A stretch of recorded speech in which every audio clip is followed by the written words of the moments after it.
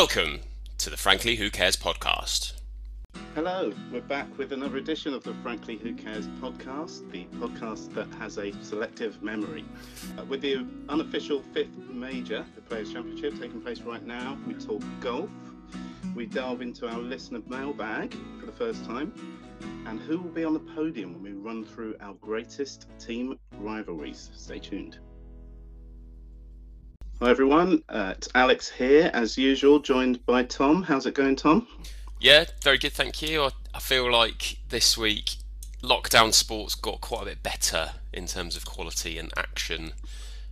So yeah, I feel a bit more positive about life, having some better sport to watch. How about you? I felt exactly the same. There were some really good things. I'm sure we'll get into a couple of those in a bit. In fact, some things that deserved a crowd to be there, I felt, but we'll get onto that a bit later. It wouldn't be, frankly, Who Cares without a retraction of something we said last time. It's actually, we got quite a bit better, and there wasn't too much that was glaringly wrong last time. But I did mention in passing that I'd watched the Chelsea Man United Champions League final, and it was after cricket training, and we trained until it got dark.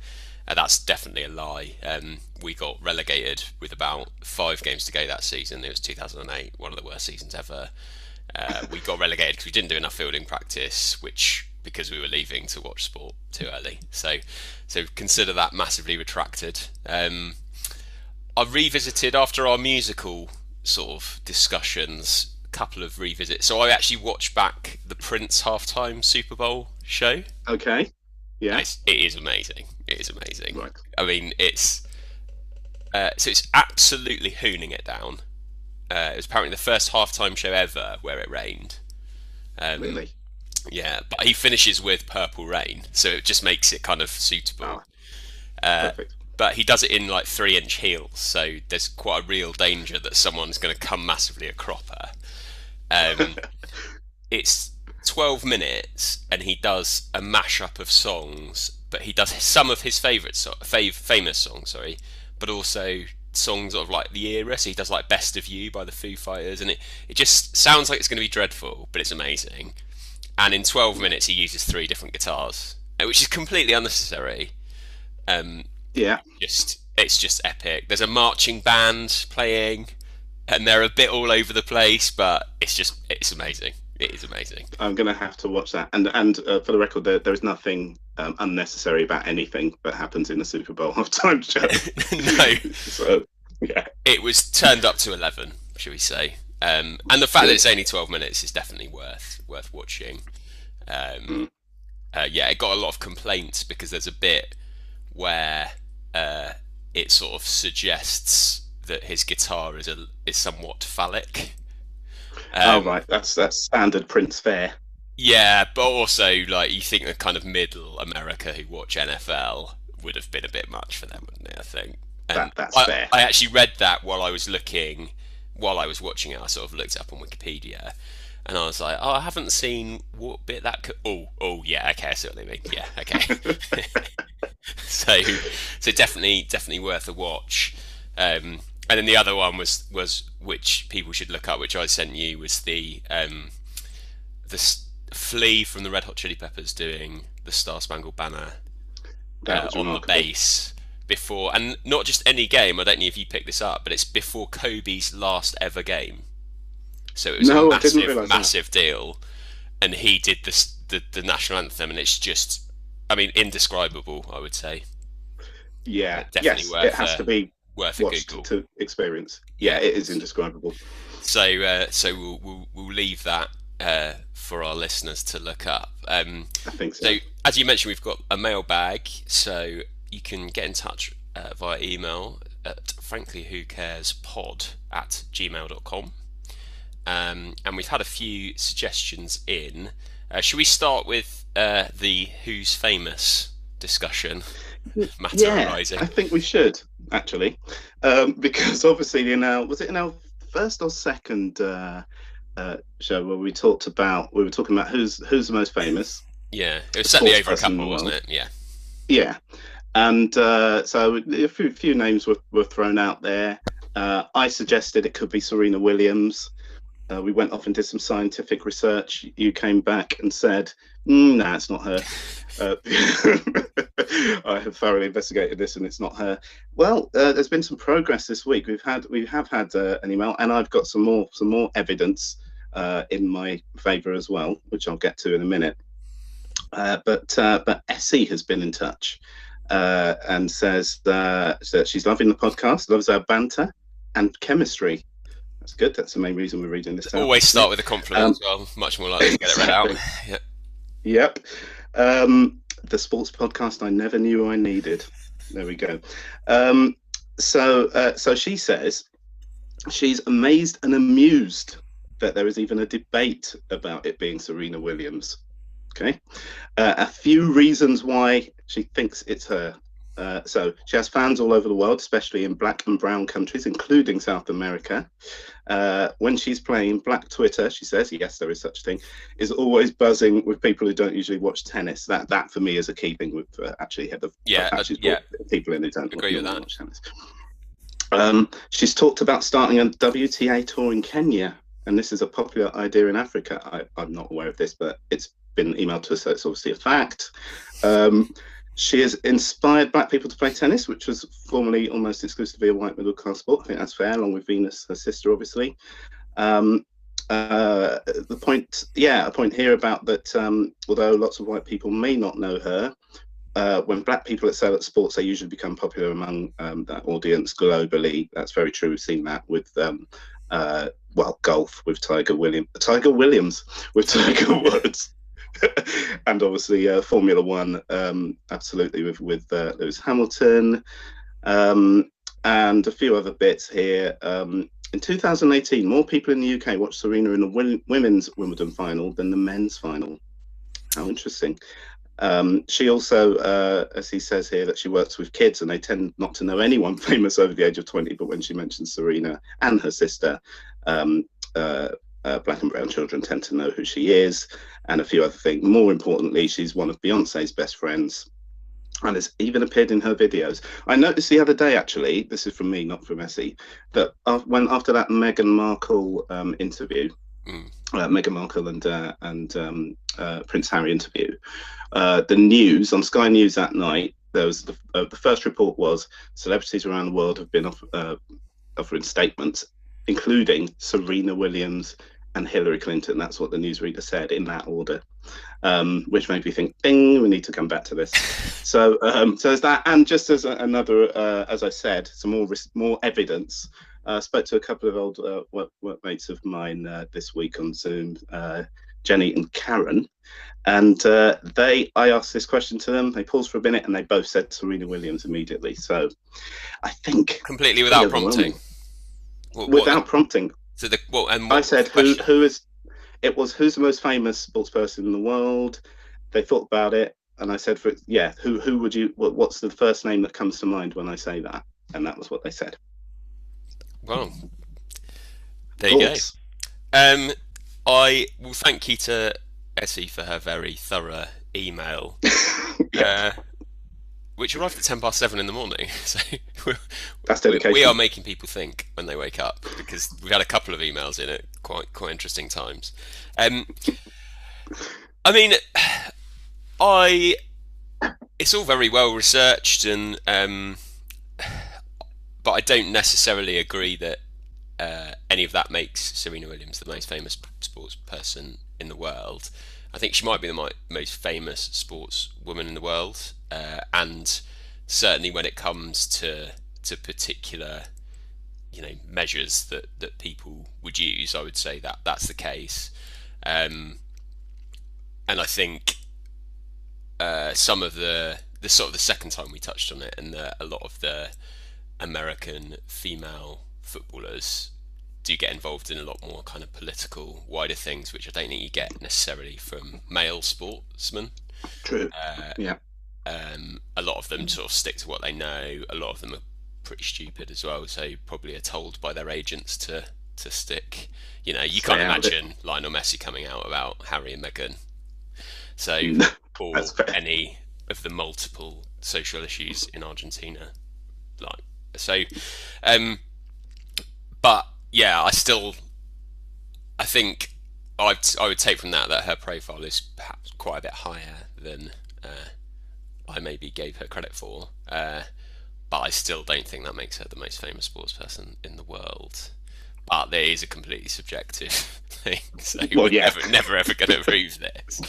But and I think a lot of the justifications were in that email could also be applied to others.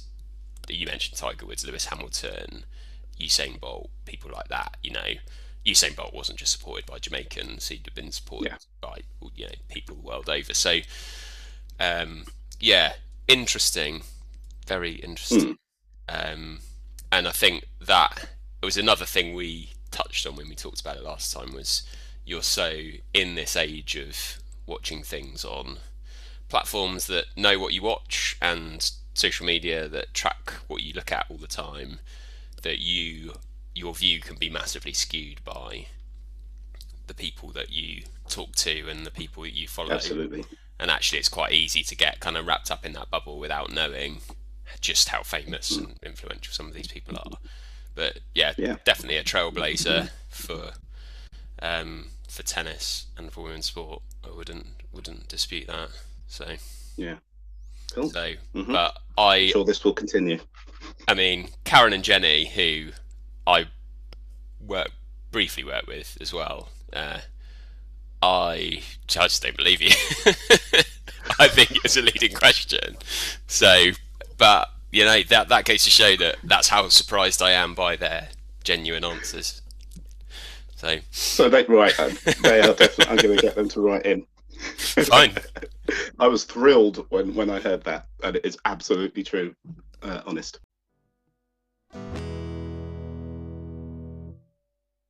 We've had a couple of responses on the ideal sporting day of watching that we talked about and asked for people to put stuff in. So thanks to Dings, who has sent in his ideal sporting day. I mean, one thing Essie said was that a lot of our stories do revolve around watching sport and alcohol. Dings has taken it to another level. So Dings is a gooner, but has suggested that basically the North London Derby would just be too stressful, and I think that's something we'd sort of touched upon and agreed. Actually, some of the best days are watching sports you're not as attached to. Start at Hawksmoor at 8 o'clock for a steak breakfast and unnecessarily early drinks. Then to the test match for beers, homemade G&T smuggled into the ground, batting masterclass from Ben Stokes, Butler teeing off for 20 overs, and then leave. So think that that's Lords, sorry, and then get on the tube to the Oval for a T20 in the evening. How he's still standing at this point, I don't know. Probably not. To watch Kumar Sangakkara get 100 for Surrey. And then into Mother Kelly's, which is a sort of craft ale bar under the arches at Vauxhall, for some £6 mango passion fruit pale ales or a 9% vanilla stout. So good levels of specificity around food and drink, which is exactly what I was after. So that is and reasonably realistic as well, not the utter realms of fantasy, such as having a fun day at the Emirates or something like that. So I think we've so that's a good starting point. I think you've got one as well. I have, and I did notice that dig. So this one is from Alan, and so one of his is more along the lines of sort of being invested in it. So briefly mentions. He's a Man United fan, mentions something like Manchester United against Real Madrid, European Cup final, going 1-up, 2-1 down, then equalising with some kind of Bobby Charlton / Paul Scholes howitzer before winning it with an injury time diving header. I do like that. I like the use of the word howitzer. That's so do I. I'd forgotten about, but I mean Essie Diaspora in her email, which you didn't, when you read it out, which I thought was an excellent. So even if people use some good vocab in their emails that I can put in my work emails, that'd be great. So. Yeah, added bonus, more chance of getting read out. Yes. Yeah. But Alan says the ultimate fantasy would be the Olympics somewhere in the States where he's never been before, New Orleans perhaps. Imagine Olympics in New Orleans. Wow. Sounds amazing, doesn't it? Out there with all his mates, having had some days getting into the local scene, music, food and hospitality, before getting to the Olympic Stadium for a day of athletics with 100 metres final as the highlight. Seats level with the finishing line. This is great. Gets better. A promising Brit has been setting PBs in qualifying and is now tipped for a potential medal, but the Yanks are probably going to get a 1-2-3. The gun goes. 8 runners go under 9.9 seconds. And the Brit wins in a world record time. We've just witnessed the fastest anyone has ever run right before our eyes. He says, no. Yeah, apart from the times he's seen me have to run to the toilet, but that's unofficial timings. Yeah, thanks for that. So, yeah, not bad. I really like that's like really optimistic. Like there's nothing about, apart from maybe the Americans, there's nothing about really sticking it to your like hated rivals. So it's like a very, very optimistic kind of American dream type scenario, which is nice. I think. I think some of them will factor in,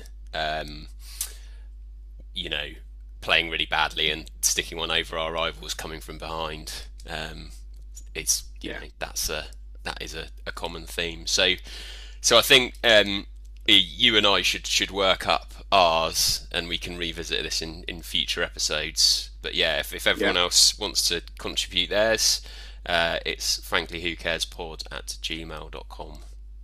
Right, let's move on to the news. What have you been looking at this week, Tom? So we touched upon the Champions League last time. I watched Porto Juve this week, which is the best game of football I have seen since COVID started, I think, pretty much. I would agree with that. I watched it too.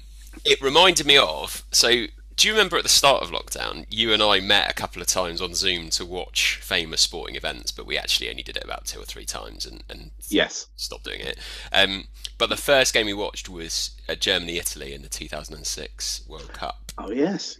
And it was an absolute defensive masterclass from Cannavaro, and Italy won at the end of extra time 2-0. Well, the game reminded me of that because arch bastard, evil man Pepe, who must be about 40, was absolutely unbelievable in this game.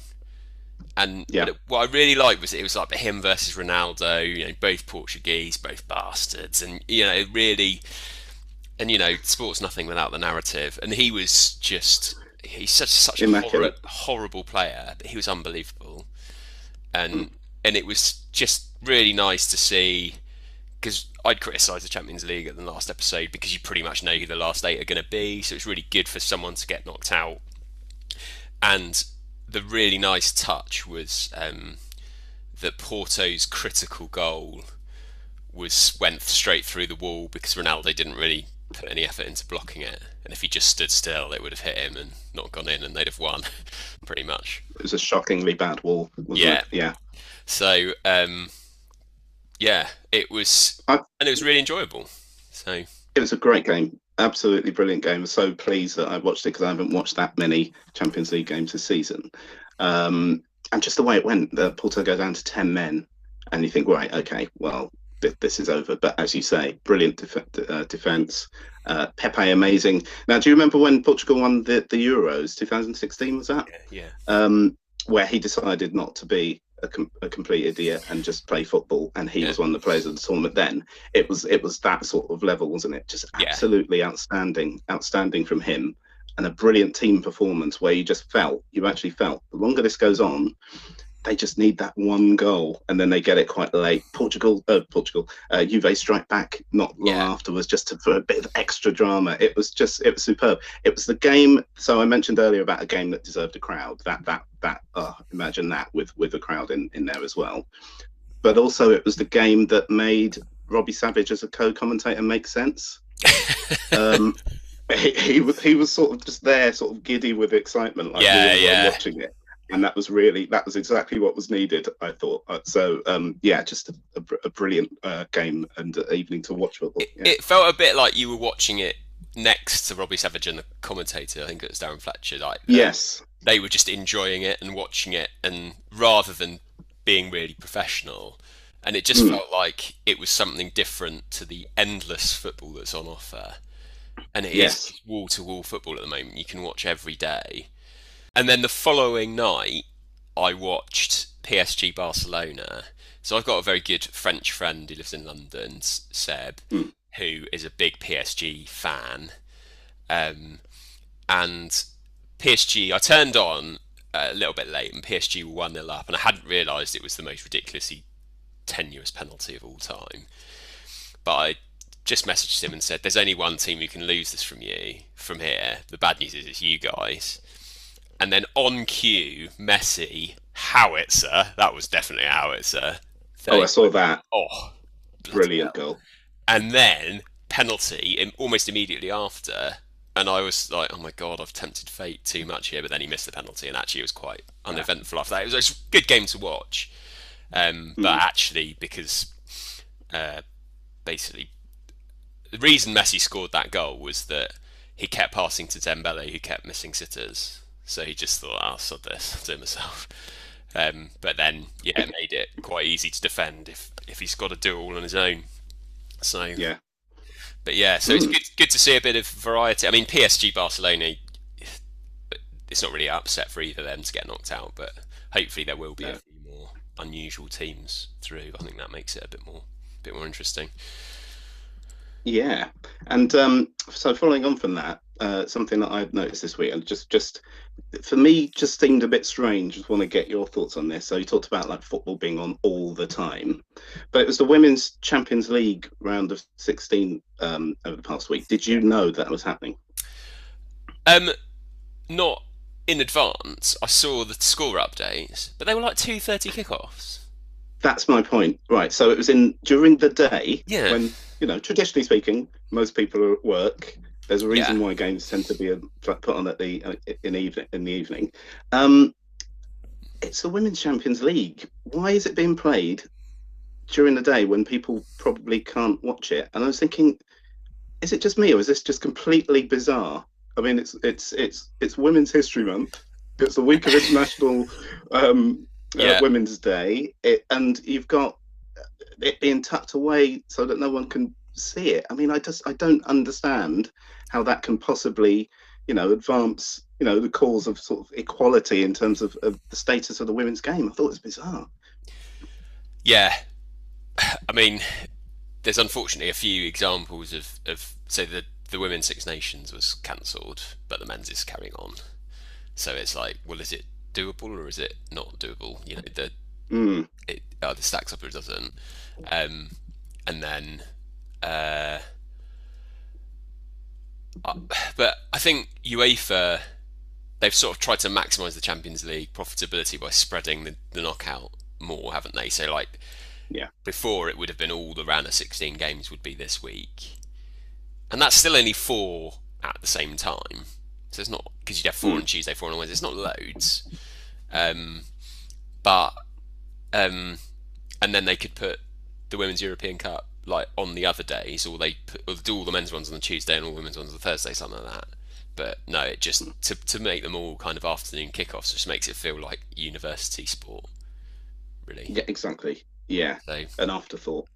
Second class sort of status. So yeah, okay. I'm glad it wasn't just me that thought that was completely bizarre. Just another bit of weirdness from the European football governing body.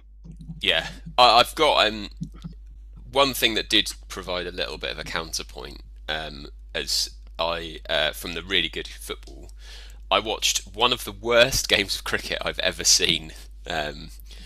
So this is a Sri Lanka West Indies 2020, so it's an international game. Did you see any of this? No, I don't know what happened. Just over a week ago now. So a pretty iffy looking wicket. Sri Lanka got about 100, 120 maybe, 130, like way under par for a T20.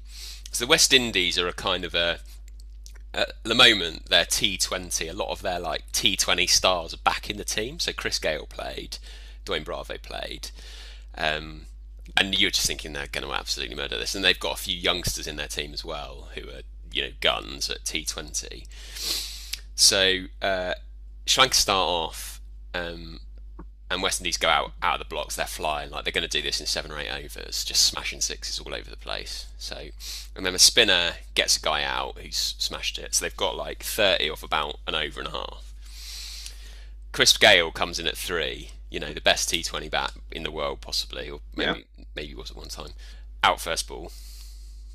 Next batsman, Pooran, who's in all of the format teams for the West Indies. Out first ball, hat trick.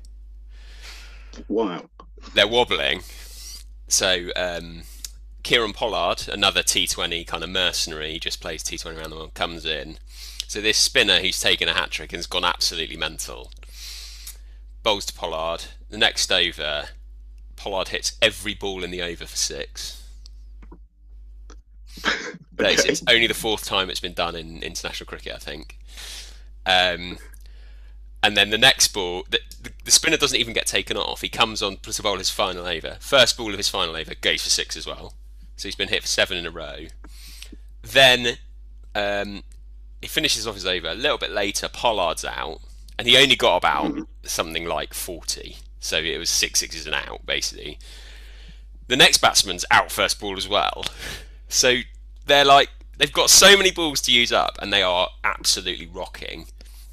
What it needs is basically Dwayne Bravo, who was never known for his sort of common sense, comes in and gets 4 off about 30 balls, just knocking it around to take them home. And it's just like, it looked like you were watching loads of gifted sportsmen from other sports try and play cricket.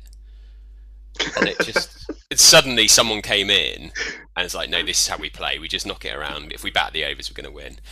And then when they needed like 1 to win and just knock it for a single, Jason Holder hits a massive 6 to finish, and you're just like, yeah, I guess.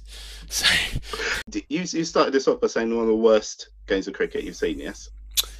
Worst standard, I'd say. But it had a hat trick and someone hitting 6 sixes in and over. It was, which is unusual. Yeah, it was very watchable. Like the greatest football matches might not be the highest standard, but yeah. So true. It's worth wow. Having a look at that on YouTube as well. The highlights. Yeah, sounds like it. So one final thing from me then in the news is that marvellous Marvin Hagler, former undisputed middleweight champion, has died. I know you're not that into boxing. Are you aware of much of Hagler? I am aware of his work. I've heard of him, yeah. Mm-hmm. That's probably... Yeah, so he was widely recognised, one of the greatest boxers of all time. There was a point during the 80s where I think he would have been classed as the best pound for pound boxer for quite a few years. Undisputed champ for about 7 years, in an era where they weren't dodging anybody. He took part in one of the greatest fights of all time against Tommy the Hitman Hearns. And I'd forgive anybody who at this point wants to just pause this podcast, go to YouTube and look up Hearns v Hagler and watch 10 minutes is all it'll take you. You're forgiven for doing that, and you won't have wasted your time, is all I can say. So Hagler is is a boxer who his name is inextricably linked with 3 other boxers. I've already mentioned Hearns, also Roberto Hands of Stone Duran, and one of my all-time favourites, Sugar Ray Leonard. Their stories and the fights that they had with each other defined their careers. There's a brilliant book called Four Kings, if anyone wants to check it out, which tells that story. So Marvin Hagler, yeah, true legend. He will definitely pop up on this podcast again, so I'll leave it there. But yes, marvelous Marvin Hagler, who died this week, aged just 66. I have one more. Sorry, I did meant to mention this on the back of the cricket. I was fortunate enough 12 years ago to play in a Surrey Championship match where one of the opposition had a former Test player in there, Joey Benjamin, who passed away this week at the age of 60. He is a Surrey stalwart. He played one Test match for England. Everyone like raves about what a nice bloke he was. But he was a bit unfortunate to play for England in the 90s, where their sort of standard approach was pick someone, drop them after one match, and he played the famous Test at the Oval where Devon Malcolm took 9 for nothing against South Africans. So, Yes. But he got 4 wickets in the first innings. He didn't get any in the second innings, obviously, because there weren't any left for anyone else. Yeah, and then he went on. He played for Surrey for ages. He was a long-time coach at Reigate Grammar School, and yeah, he'll be missed. So condolences to all concerned.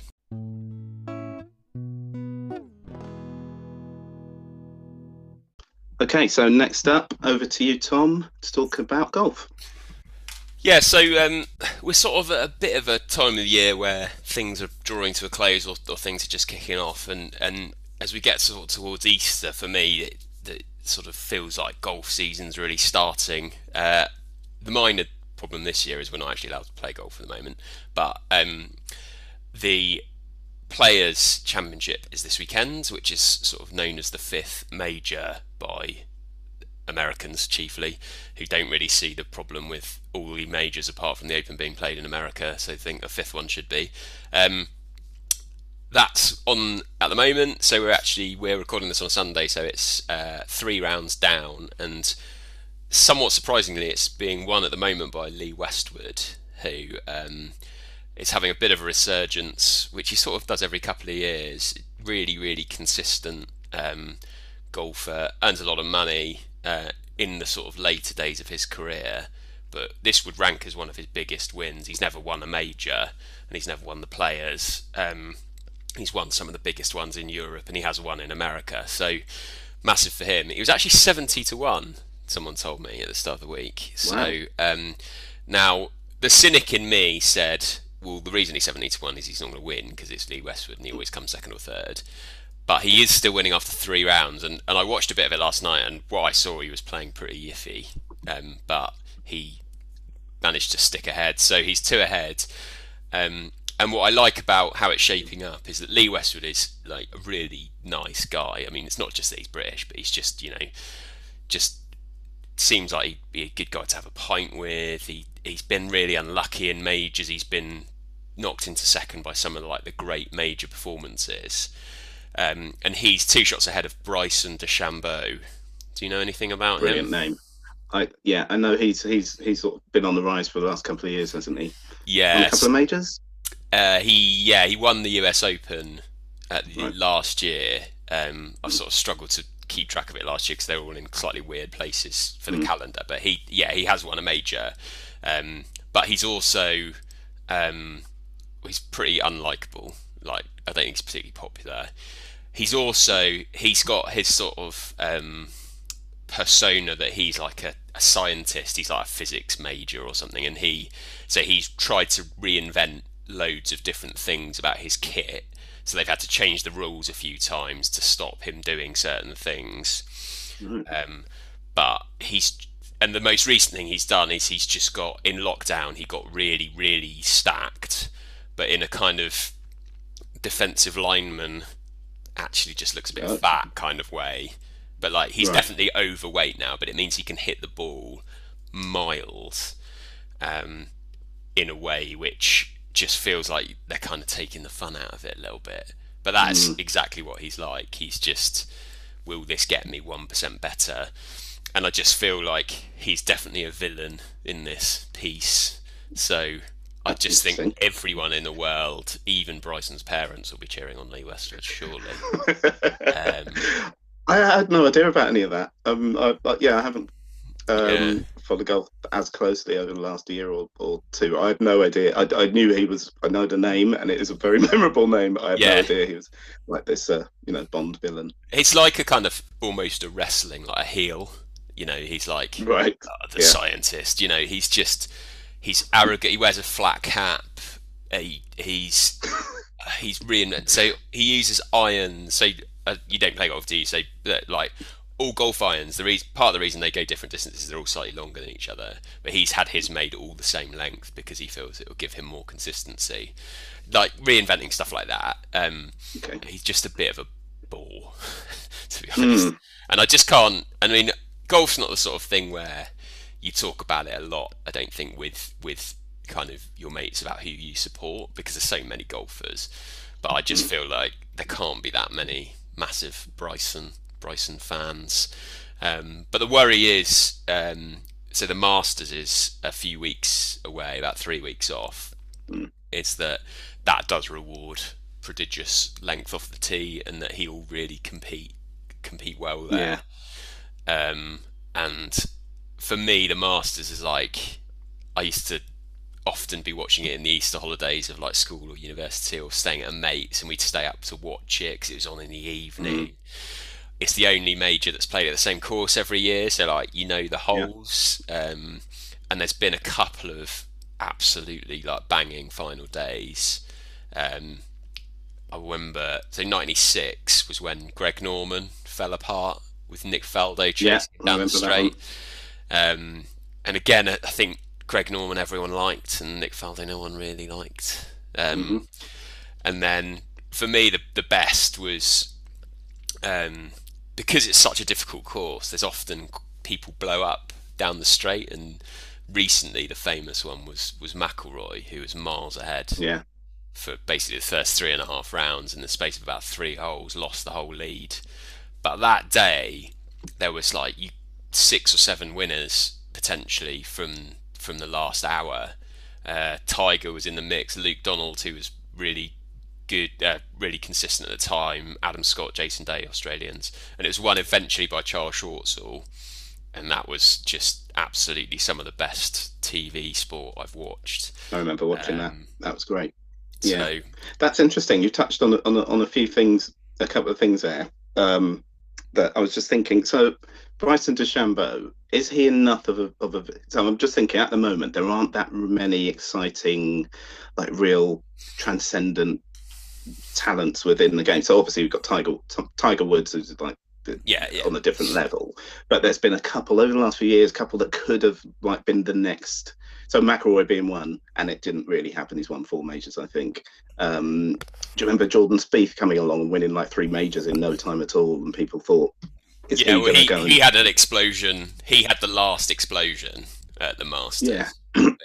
That was he's been off the boil really since for ages. Yeah. So then, but there's signs that he might come back.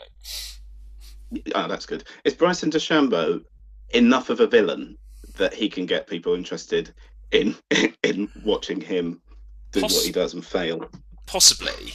I think love to hate sort of thing. I just think golf will never really have enough of a, like, it's just got too much of an ego to make it as appealing as it should be.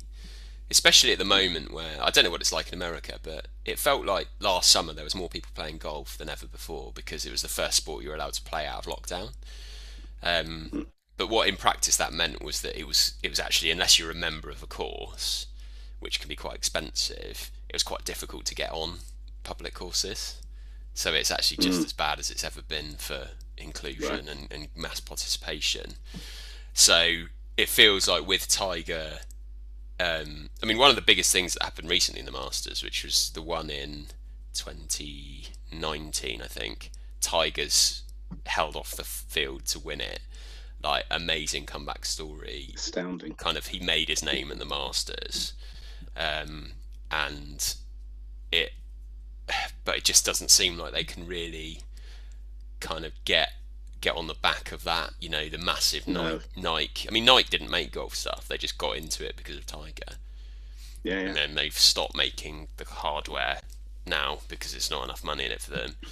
So, like, McIlroy's a big Nike athlete, but it just feels like it will return to the sort of fairly middling sport, I think. Yeah, it's incredible. I mean, I watched the Tiger Woods doc over this weekend. I've watched it, and it's so there's nothing in there that not a huge amount that you don't know already, but it did just bring back. It's good. It's very good, and it just brings back. It's been like less than 25 years since he won that first Masters.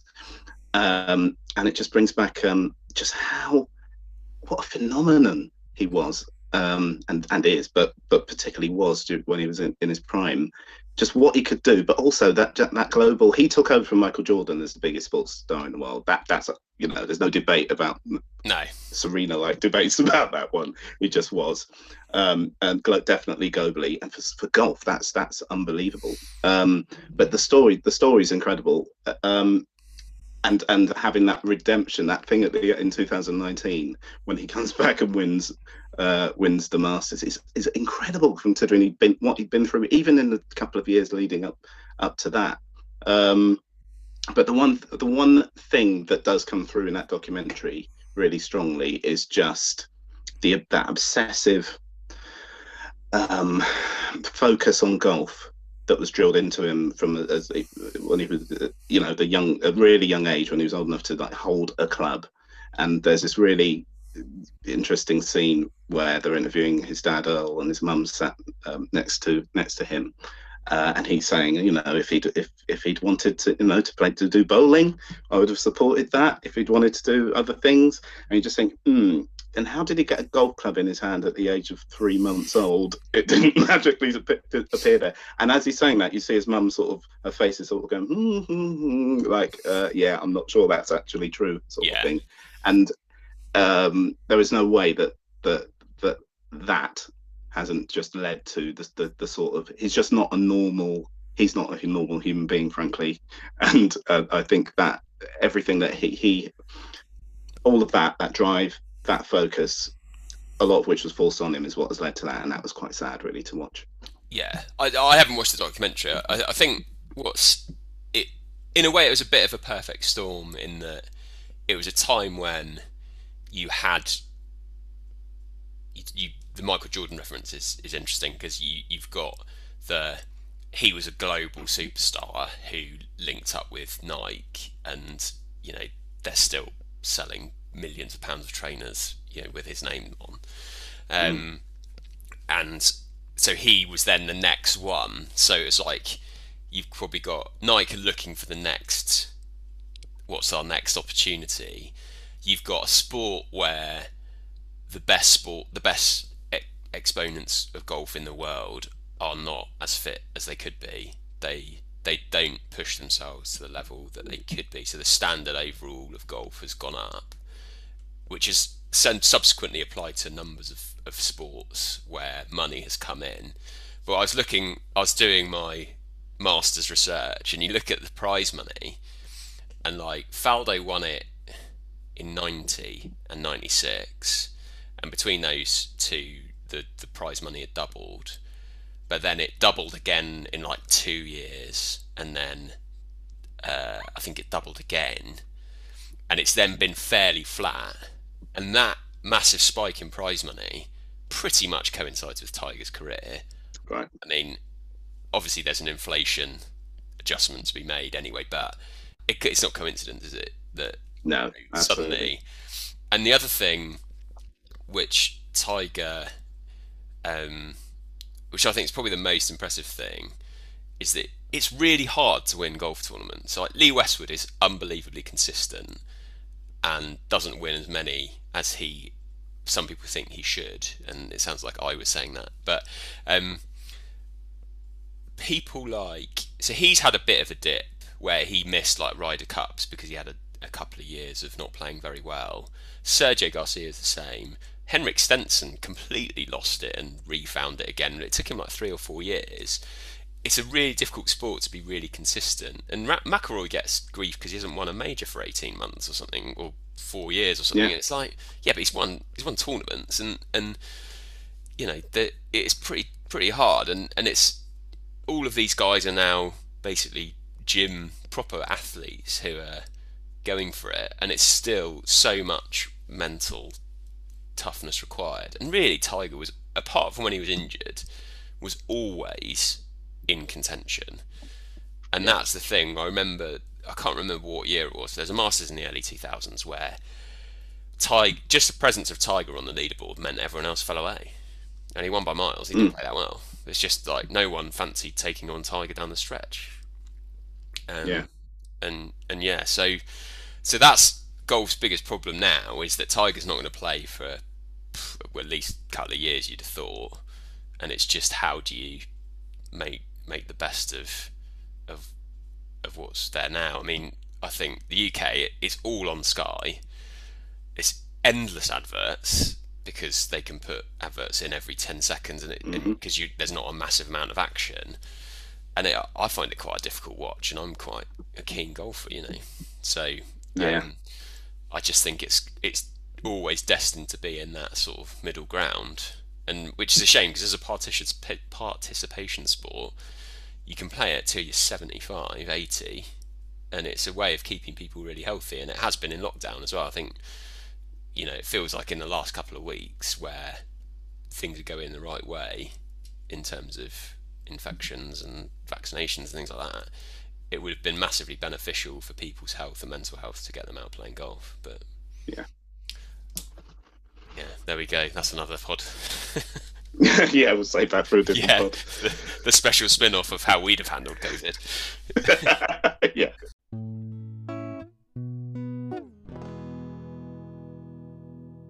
It's time for gold, silver, bronze, Dean Macy. And for this edition, I'm going to hand over to you, Tom, to explain what we're going to be talking about. Yeah, so we're going to try and find our top three sporting rivalries. So we've got, we're going for team rivalries for this one. So we'll find our top three for gold, silver, bronze, and then the gallant fourth place named after Dean Macy, which is normally one that's slightly left field. So over to you to start off. Okay, so I'm going to chuck in one of my absolute favourite team rivalries. Well, the Ashes, England, Australia. That's no surprise to me either. So for me, so the thing running through all of mine today is there's a moment that really ignites the rivalry for me in all of these. A specific moment, but the first Ashes I remember was '89 when Australia came over here and wiped the floor with us. That was the one where Steve Waugh was like Dean Smith, couldn't get him out. It was so horrible to watch. Dean Smith? Yeah, I was going to say Graham Smith. No, the current Australian. Steve Smith. Steve Smith. Who's Dean Smith? He's a manager, isn't he? Okay, right. We don't need to correct this next time. At least I picked it up. So Steve Smith. So Steve Waugh basically just completely dominated, and they beat us.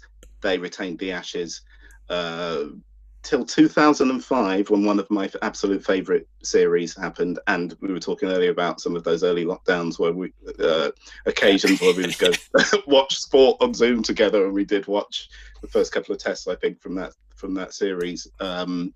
One of my all-time favourite things that's happened in sport was that 2005 series, and I loved the 2010-11 series as well, where we beat them in Australia. So since 2005, it's been pretty much even keel. But just the thing that ignited it most for me was I travelled to Australia in '97, '98. That was not an Ashes year, but I remember reading in newspapers more than one occasion, the Australians, with their extreme arrogance, talking about should we even continue with the Ashes? It's so one-sided now. Do we even need the Ashes? Should we just, there are other rivalries that are better than this one. Maybe we should turn those into. And I was infuriated by that, and that really sort of just re-sparked my passion for it. So I definitely would submit this for a place on the podium. Yeah, I think. I've just written 2005 Ashes because you mentioned 2010-11, and we talked about this when we talked about staying up to watch sport in different time zones. But actually, there were 3 crushing wins in that Test series, and normally you'd think you might complain that it wasn't as watchable because it was not a competition. But actually, there's just endless joy in crushing the Australians that you'd watch anyway. I think the 2005 Ashes, well, there were 4. So it's the draw at the Oval, and then they crushed us at Lord's, but then 3 in between, were all so close, weren't they? Yeah. And it was just transfixing stuff. It was, I mean, in my mind, it was a glorious summer where the sun shone every day. Yeah. And then everyone was watching it 'cause it was on Channel 4. Yeah. And it just felt like it, to use the cliche, really captured the imagination. Yeah. KP coming in and playing kind of aggressive cricket, which the Australians have been doing for a couple of years. But I remember at the start of that series, England had Graham Thorpe, and they dropped him for KP, and you just thought, Yes. Thorpe's been our best player against the Australians for about 2 or 3 series. That just feels like a real risk, especially because they picked Ian Bell as well. And yeah, on paper, you just can't believe we won, really. Yeah. And it was just a real team performance, because no one in England's team kind of battered it across all the tests. It was a real kind of team. Yeah, that's very true. It was amazing, wasn't it?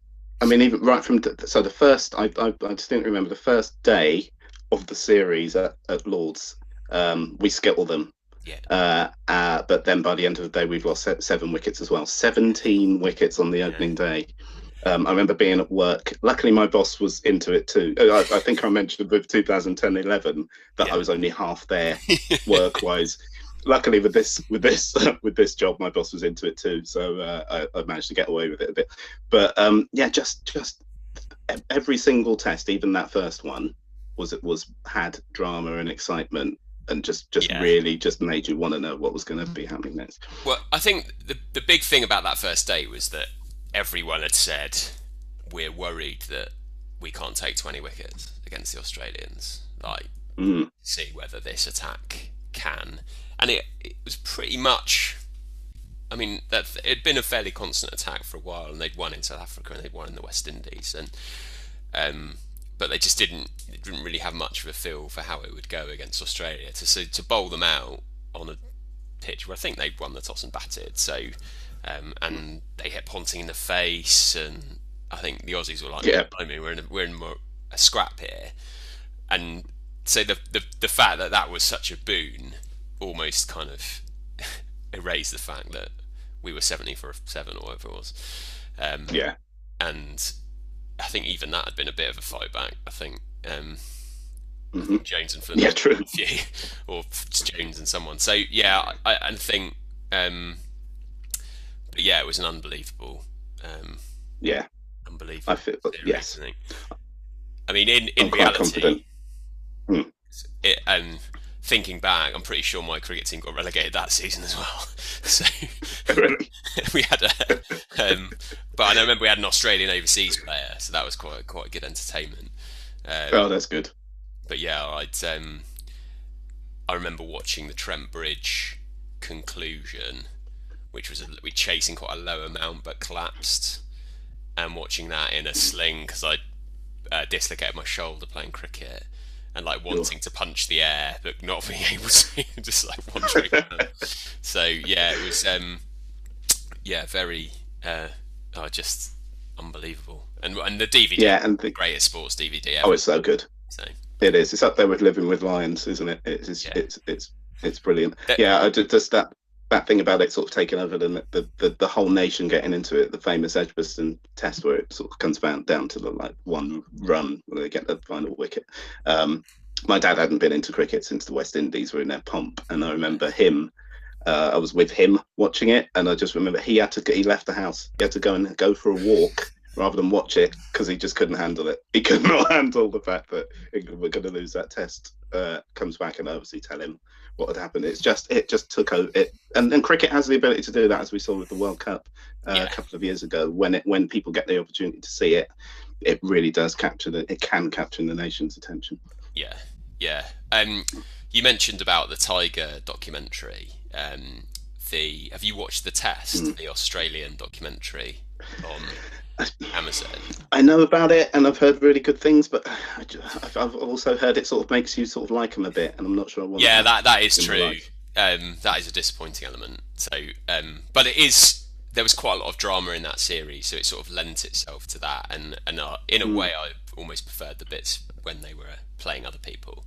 But there's another South African produced documentary about the series with the sandpaper, um, where they got Ah, for ball yes. tampering, and I mean, it's basically the South African kind of Schadenfreude, because in this series, uh, who's their really good fast bowler whose name escapes me at the moment, the South African, bumped shoulders with Steve Smith, got reported for it, but didn't get banned, and it was all a bit. They basically didn't ban him because he was their best player, Right. and Steve Smith comes out with a really self-righteous press conference about how, well, we've got no problems with our behaviour, and it like freezes on him, and then they like go on to the next test, and that's when they get done for ball Beautiful. tampering, and it is so one-eyed, it's absolutely brilliant. It's called Okay, like that's how I get onto my list. head. It's called touching the line or crossing the line. It's a reference to Nathan Lyon saying we don't cross the line, we might headbutt it. It's like that. It's all of I their see. quotes basically rolled out and shown to them, and Oh, this sounds like my sort of thing. in a test series, which was quite. It was a really quite strong test series, and there's a fight in the stairwell in between Oh, Quentin de Kock and David Warner. I mean, it's always David Warner, isn't it? But well, yeah, you didn't need to say that. Yeah. so David Warner's, I should say, allegedly, his partner used to go out with a rugby union professional who has an impressive. He's an impressive physical specimen, and I think the South Africans were reminding him of that. Should we say? I see. Yeah, you probably get the idea. Um, Okay. and yeah, it all just flared up, and they were like fighting in the stairwell. And that was before all the ball tampering and stuff. So they hadn't built up a lot of goodwill before that. So that's definitely worth a watch. Okay. Good. Thanks for that recommendation. Okay, I feel like the Ashes is going on the podium. Not wanting to Yeah. prejudge, but Yeah. So what have you got next? so I've got a football rivalry, which there's a lot to pick from in football. My friends who know my kind of affinity for travelling to this country will have seen this coming an absolute mile off, as I'm sure you have. But for a rivalry to be so bitter that the game gets switched, firstly the day gets switched, and then it ends up switching continents to be played. So River Plate Boca Juniors, which is one of the Buenos Aires derbies. It's Yes. so it's got two really good kits, like timeless kits. It's got Mhm.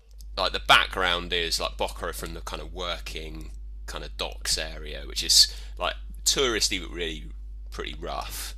And then River were originally in the same sort of area and then moved to a much more affluent kind of suburb. And their stadium is like really kind of nicely done, a really nice bowl kind of. And then Boca's stadium looks like, something I've knocked up. Just like a three-sided shack in this really rough area, and it's. I mean, I don't think they've had away fans at games in Argentina anywhere for about 3 years now, but they played each other in the Copa Libertadores finals. That's the South American Champions League equivalent, which has its own theme music. You'll be pleased to know. Um, Good. and it's good. I think it's the same one they used for Euro '96, "Ode to Joy." Do you know that one? Oh yeah. Yeah. Okay. So it's Yeah, a bit unoriginal, but fine. yeah. Mm. It was probably stolen for Euro '96. And yeah, so they were due to play the second leg, I think, at Rivers Ground, and it was level from the first leg. I think it got rained off because there was a rain off like the first night, and then the second night the bus got attacked on the way to the ground, and then there was a series of slightly odd decisions made, which is absolutely par for the course in Argentina, that ended up moving it to Madrid, where River then won. So, but it's like a classic Argentine story, really. The way they run football is absolutely all over the place, much like they run the country. They change the format of the league once every 3 years, something like that. So like things like relegation's based off a 3-year average points, so it's impossible to follow. So What? I know. They've done it as well so that you have a round of games where you play everyone once, and they give the trophy out, and then they have a completely separate tournament for the second round of games, and there's a trophy for that as well. So you can What? win. So there's 2 title winners a year. I've done that. It's just absolutely mad. But yeah, it is pretty vicious when it comes to fan rivalry. I think South America, Argentina, their football rivalries are a cut above Mm. the rest of South America, who are pretty keen, pretty hot on it. I think that there's one in Santiago in Chile which is pretty hot as well. So yeah, for me, it's like the quintessential city rivalry football. So Okay. so that's my nomination. So following on from that, can I chuck in Dinamo Zagreb v Red Star Belgrade? Talking of, I'm not sure quintessential is quite the right word for this, but I'm talking about in particular the football match that started a war. Are you are you aware of this, or even the notion I of thought I'm not, but because I remember when Red Star Belgrade won what was the European Cup, the Champions European League. Cup? But yeah, I'm obviously also aware that Zagreb and Belgrade are different countries now, so I thought that's why it might be going. So 13th of May 1990, at the Maksimir Stadium in Zagreb, Croatia. It's not even referred to really as a football match, more of a football riot. And to cut a very long story short, there were obviously both parts of Yugoslavia at that time, and the Bad Blue Boys were the supporters of Dinamo Zagreb, and the Deleji were the supporters of Red Star Belgrade. That match, if you can call it that, took place just weeks after Croatia's first multi-party elections in almost 50 years. And the parties favouring Croatian independence had won a majority of votes for that. So things are starting to bubble up. Absolute carnage happens before the match and in the stadium. About 3,000 Red Star fans had made the trip to the stadium. There was lots of violence. Over 60 people were wounded. People were shot, stabbed, tear gas. There were around 20,000 supporters in the stadium. And apparently what sparked the fighting within the stadium were some stones that were thrown by the bad Blue Boys.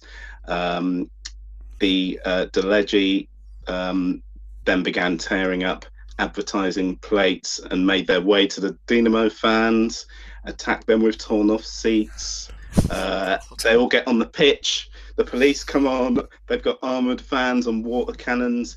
And one of the most notorious and famous incidents. You remember Zvonimir Boban? Brilliant AC Milan player. I think yeah, I think he works at a very senior level for FIFA now.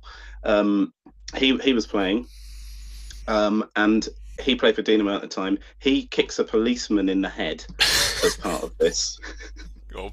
He was later banned for 6 months. He missed Italia 90 because of that. I always used to wonder why Yugoslavia, with so many good players, were never good at international level. And then when they split up, and it was only when they split up and that each individual team was actually quite good that I realised, they weren't really playing as a team. But this game, as I say, is sort of considered to be... Now, the war didn't start for a few years after that, but people talk about that, the fact that people who were in the stadium on both sides ended up fighting in the war, some of them for militia groups.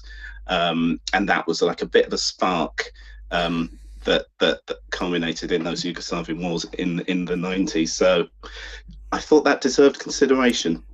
Yeah, I'd say so. I think one of the most understated uses of the word, it was bubbling under. Sounds like it might have bubbled over, yeah. That Yugoslavia team had well, I mentioned Red Star won the European Cup. Yeah. Um, they'd lost some of their better players the year before that. One of whom, Stojkovic, was playing for Marseille in that game. And they had, and I think some of the Croatian players who became stars for Croatia, like Prosnetsky, and I think Boban was Croatian. Because he said he was playing for Zagreb, so that made sense. Combined with, the Yugoslavians, who a lot of them played in Italy, didn't they, in the Serie A heydays, because it's not that far. And I remember Panchev as well, with being an unbelievable striker. He was, I think he's Macedonian. So it was. You can't even imagine that. And the scenes, whilst the scenes sound horrific and ridiculous in the stadium, in 1990, that wasn't a million years from that happening in quite a lot of stadia all over Europe. Without the, football riots were much more common during the 80s. I'd say by 1990 that you'd passed the worst of it. But yes, you're right. It was English still clubs were still banned in 1990 when they were playing in Europe. So rightly so. I'd say that's a strong case. What have you got? You got anything else? So I was going to raise the Red Sox Yankees. So the way American sports divided up, which you touched on before, you're sort of putting, the way they do it now, you're put into divisions of 5 teams in most sports, and if you win your division, you make it through to the playoffs. So you can be quite unlucky if you could be the second best team in your sport, but if you're in the same division as the first best, it's going to be a tough season. And the Boston Red Sox and New York Yankees are in the same division, and they so Boston had were cursed. Do you know about this? The curse of the Bambino. Yes. So sold Babe Ruth to the Yankees. A curse was placed on them for cashing in, basically, and from that happening, which I think was in the 20s, they never won the World Series for the rest of the century. And then in 2004, they were playing the Yankees in. So they were both able to get through because there's one wild card place, and they were playing them in basically the sort of semi-final equivalent of the World Series. The Yankees were 3 games up. No team had ever come from 3-1 down to win a series, let alone 3-0. And Boston came back to win it 4-3 to go through to the World Series final, which they won 4-0 to take their first. And that was about the time I'd sort of started tracking baseball a bit. I think I'd been to America and watched a game on TV, and sort of, because I'm really into cricket, I'd sort of tried, look at the fielding and stuff like that. And it was, that was kind of, did make sort of reasonably big news for baseball over here. And then the Yankees did what they normally did, which was pick up all of Boston's best players after that and just bought the next probably 2 years of league. So, but it is a really famous, kind of really traditional rivalry going back hundreds of years. For a non-contact sport, baseball's got quite a lot of fights in it as well, which is quite good fun. It always surprises me about American sport, because Americans, stereotype, generalization alert, they love suing each other. And so you would think fighting and violence within sport would have been settled in the law courts way before now, but no, just throw the ball at the batter and it's just part of the game. Bench is clear.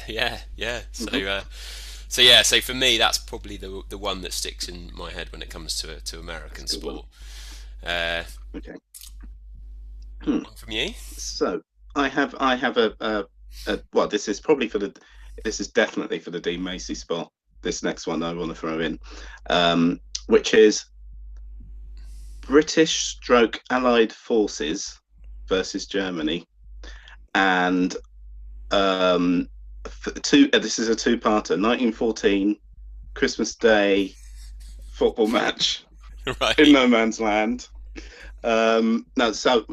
We don't have any, accurate reports of what the score of this particular game was, but I think quite an intense rivalry. I think it's fair to say.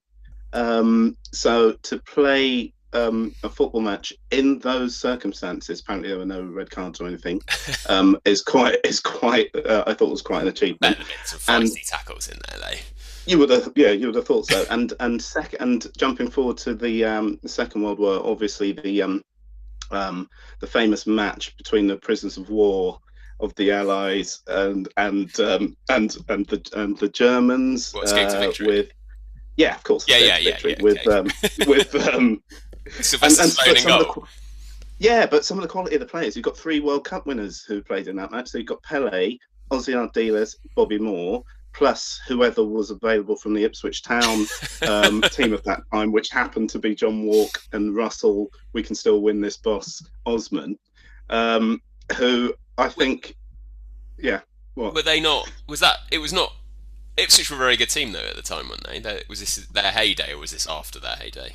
No, this is their heyday where they nearly won some stuff.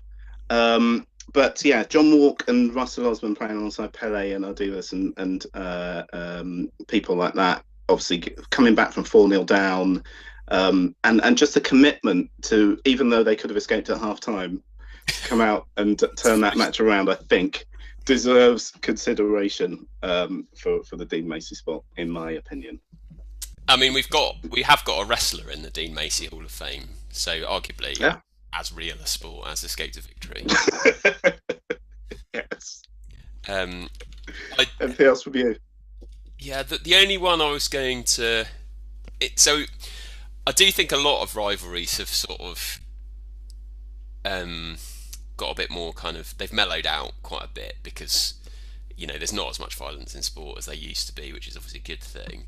And so, apart from Argentine football, I think that some of these are have mellowed quite a bit. So I think the most vicious and really antagonistic one now in English football is AFC Wimbledon, MK Dons. Yeah, nice. So AFC Wimbledon don't acknowledge the existence of MK Dons as a football team. So when they came to their stadium, they didn't print their name on the programme or the scoreboard, which I love the pettiness of that. Yeah, that's right up your street. That absolutely sort of brilliant. So yeah, I thought that was worthy of a quick mention. But otherwise that's it from me. Okay, so we have we've got the Ashes, we've got the River Boca Derby, we've got the rivalry that started a war, we've got Red Sox Yankees, and we've got MK Dons Wimbledon. I think the Ashes, as we both named it, is it gold? Yeah, it's got to be gold. Yeah, that's gold. And then where they started a war, in the interest. I do think that we don't want to see them react if they don't get on the podium, do we? So. That's true. So they're in. I think, in the interest of diversifying the sports covered, that the Red Sox Yankees should be on the podium as well. And then Britain's Allied Forces. I think so. Yeah. Okay. I just love the Escape to Victory reference. So straight in there for me. I haven't Excellent. watched that in so long now. I might have to seek that out. Watch it during the Easter holidays. It'll definitely be on. Yeah. Yes. Well. Good. Yeah, that's a good range of things covered there, I think. So I think it is. That's gold, silver, bronze, Dean Macy for this edition. So before we wrap up then, so we obviously did team rivalries just now. We are going to do a part 2 of this, which is the top individual head-to-head sporting duels and rivalries. Catchy title for that one. Not in the next pod, but the one after that. So if any listeners want to send in your things to be considered for that, send them through to our email address, which, as we said earlier, is franklywhocarespod@gmail.com. So we're looking for individual rivalries and head-to-heads. It could be an individual, like a long-term rivalry. It could be a specific occasion, match, etc.